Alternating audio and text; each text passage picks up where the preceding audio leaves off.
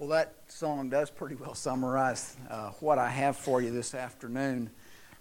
We want to look at, if you think about the book of Psalms, and many of the Psalms, not all, but many were written by David. And a psalm is an interesting thing because it's written as a praise to God or a plea to God. Often it was a function of the situation that David found himself in, and so he took those occasions to plead to God or to praise Him on behalf of what was in his heart at the time. And we know that David was a man after God's own heart. But there's some interesting things, is that there's some references to Christ, and so you can think, well, how can that be? How could this guy who didn't know about Jesus, because it was many generations before Christ were to come, how could these things, these prophecies, become part of the Psalms? And I think it's almost as if the Holy Spirit took hold of the pen in the midst of a psalm and wrote in some things that would make perfect sense to Christians as we look back on that. And it's not just, if you look at the psalm, we're going to look at Psalms 2 today, and it's not just that psalm, but if you were to look at all these pieces, I believe there's some 353 different, or at least according to one account, 353 different Old Testament prophecies concerning the coming of Christ.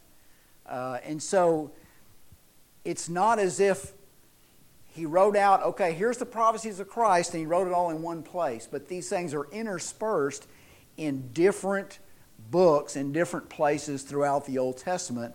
And one such place is Psalms, and we're going to look at Psalms chapter 2.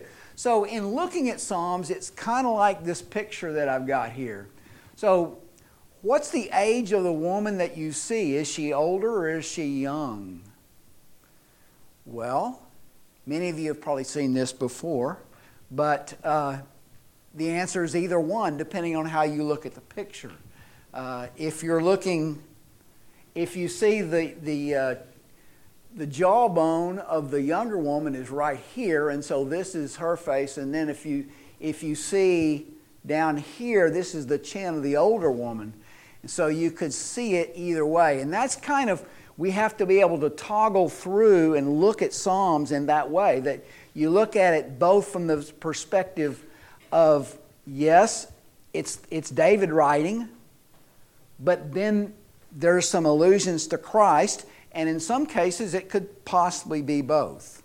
So we want to look at this, and the thing you notice about Psalms chapter 2 specifically is, I want you to notice David's confidence in God. And this is probably written at a time where David was king. He had perhaps conquered many different nations, and he was sitting and he was just contemplating God's grace and God's power and how He had worked through them to conquer all those lands. So he said, why do the nations rage and the people plot a vain thing? The kings of the earth set themselves, and the rulers take counsel together against the Lord and against His anointed, saying, let us break their bonds in pieces and cast away their cords from us. He who sits in the heavens shall laugh. The Lord shall hold them in derision. Then He shall speak to them in His wrath and distress them in His deep displeasure. So, just like when David was asked, or when he volunteered to fight the great giant Goliath, most people would look at that and see that giant Philistine over there and think, I don't want any of them. David didn't look at it that way. David looked at Goliath and said, how dare he stand against the armies of God? He is way out of his league. He is way overmatched. And that's the way David saw this, is David saw the power of God. No matter what nations they were going to face, no matter what the physical reality may have been, the spiritual reality was that if God was in their corner, then all these other nations of the world would have no chance against them. And he goes on and he says, Yet I have set my king on my holy mountain of Zion. We know this is referring to Jerusalem. So let's ask the question right there. Is he talking about himself? Is he talking about Christ? I will declare the decree the Lord has said unto me, you are my son, today I have begotten you. Well, David was not the begotten son of God. He was a chosen vessel of God. He was chosen to lead God's people, but he wasn't. And so again, I think as we talked about, you can see that it's almost as if the Holy Spirit comes in and takes over the pen and writes a prophecy that is, again, if it were just by itself, you might overlook that. But put with some other 353 different prophecies, you can see that that's one more piece that says that when this king is set up, it's going to happen in Jerusalem, and it's going to be a person that's called the Son of God. Not David, but the Son of God, and actually begotten of Him.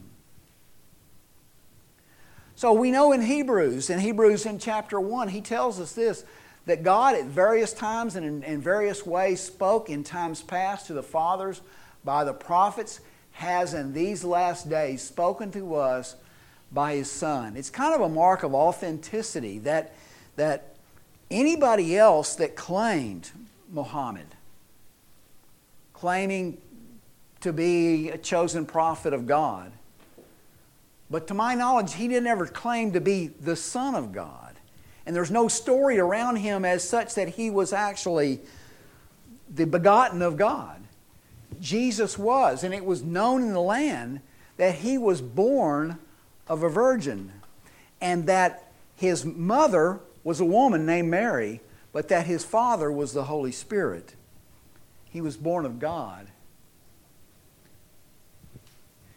He says in these last days He's spoken to us by His Son, who has appointed heir of all things, through whom He has made the world. We remember this passage in Matthew chapter 3, that when John the Baptist baptizes Jesus, he comes up out of the water, and what as a voice came from heaven and says, "This is my beloved Son, in whom I am well pleased." So again, we see the prophecy happens in Psalms, but then its fulfillment clearly in several places in the New Testament. So back into Hebrews chapter 1, it refers to Jesus as being the brightness of His, who's His, talking about God or talking about the Father, Him being the brightness of His glory and the expressed image of its person. I saw this definition over here on the right, and I really liked it. You know, in the Gospel of John, Jesus is referred to as the Word. Sometimes that's a little bit hard to understand, but the term over here on the right helped me kind of get that. Is if you think of it as Jesus was the divine expression.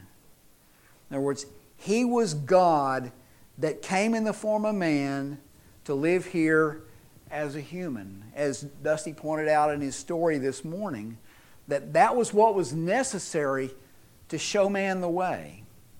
So in the Gospel of John, it says, in the beginning was the Word, or this divine expression of God's love and God's will in the earth. And the Word was, He was there, He was with God. And the Word was God. In the beginning, He was in the beginning with God. And all things were made through Him, and without Him, nothing was made that was made. So He wasn't out of the loop on anything that was made. And then in verse 14 of that same chapter, He says, "And the Word became flesh, and it dwelt among us." It came here. God's divine love or divine expression came to the world and became a man for a period of time. It says, "For to which of the angels did He ever say," and this is again referring back to that prophecy in Psalms chapter 2 and verse number 7, He says, "For to which of the angels did He ever say, 'You are my begotten Son, today I have begotten you'?" Well, that's a rhetorical question. The answer is to none. Only to this man, only to Jesus Christ, the Son of God. And again, I will be to him a father, and he shall be to me a son. So Dusty talked a lot this morning about Jesus' commitment to his purpose. And you know, as humans, we have our goals, we have things that we focus on, but most of us will acknowledge that from time to time, we can kind of get off track. We can start chasing rabbits down trails, and then we get pretty far down that trail and we realize, oh, wait a minute, the goal's over here. Perhaps we're trying to save some money, and you know, we want to save some money for a retirement or for some particular purpose, but you know, all these other good things come up, and I had to have one of those. And so pretty soon we find ourselves off course. I know we've all been there, most of us have. But Jesus didn't do that. Jesus, his mission was central to his entire life. And it was that way undoubtedly every day that he lived. And nowhere is it more clear than on the very evening before his crucifixion. He knows his time is up. He knows he's about to be taken and crucified. And so in John chapter 17, he goes to the Father and he says this, I have glorified you on the earth. I have finished the work which you gave me to do. And now, Father, glorify me together with yourself and with the glory that I had with you before the world was. He'd finished his course. He'd done what he was set out to do. He was sent as a messenger of God, and he had completed that. And he knew that his time was short and he was about to die a horrible death. But his focus was, if you read the rest of that prayer, his focus was on his followers. Those that would carry on that mission. He prayed that they would be one, and that they would be the ambassadors that he needed to be, that they needed to be to continue the work as he was soon to die. So then, how does this apply to us? Well, in Romans chapter 7 it says, for you've not received the spirit of bondage again to fear, but you've received the spirit of adoption by whom we cry out, Abba, Father. The Spirit itself bears witness with our spirit that we are the children of God. And if children, then heirs, heirs of God and joint heirs with Christ. You ever think about that? You ever think about, here's Jesus completely and totally immersed in his mission to serve the Father. But you and I are an adopted child of God. And so if we are adopted into that family, aren't we required to follow the same set of rules? Shouldn't we do as he did? You know, think about the process of adoption. Adoption is really an incredible thing. It's really a beautiful thing. And it's almost always a win-win. You know, there's about 135,000 adoptions annually in the United States. And of the non-step parent adoption, that is where there's a parent, or the man marries a woman and maybe the lady has a child and the man chooses to adopt the child, that type of situation, 59% are from child welfare. Now, that tells you that they're not coming out of good situations. There's 26% from other countries, and 15% voluntarily relinquished from American parents. If you think about an adoption is almost always, if not always, the best thing that could have happened to that particular kid. For either the parent that had them didn't love them and just wanted to get rid of them, or they did love them, but they loved them enough to recognize that their current situation, they could not provide them a proper home, and they let them go. And they're taken in by this family who desperately wants to have them, who is willing to pay a price. It's hard to adopt. There's standards you have to meet. It's costly to adopt. And in all of those cases, those families that take those children in, they desperately want that child. But I want you to think about how that parent would feel to go to all the expense, to love that child, to bring them into a warm, inviting, comfortable home, and to look out the window and then want to go back to what they'd come from. Can you imagine that?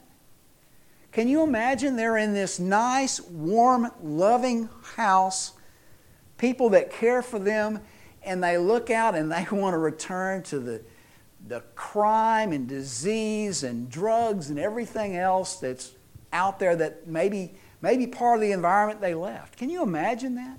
Can you imagine how heartbreaking that would be for those adoptive parents? Well, I think obviously the analogy is pretty clear. You and I are the adopted child of God. He has taken us from a world of sin, and He's brought us in and gave us, as it says in Peter, He's made us partakers of the heavenly nature, or the heavenly nature. He's made us partakers of that. And for us to look back at sin and somehow see something and think, I need to experience that. The thing about Satan is he can take that shack and make it look so attractive in the form of sin. He can take sin and make it look like it's something that's really good and really beautiful, and put out the message that if you don't do that, you're going to miss out. I've talked to, working in the school business for a lot of years, I've talked to a lot of kids that would do things, and you would ask them about it later, and it just made no sense, the reckless things they would try, and they said they didn't want to have any regrets. I don't want to have no regrets. They wanted to try everything and do everything in life. I mean, if people are preaching against drugs, what am I missing if I'm not doing drugs? Or if I'm not having relationships with young men or young women before marriage, what am I missing out if I don't do that? All of those things are, and Satan has a way of making those things which really look like that, making them look very appealing.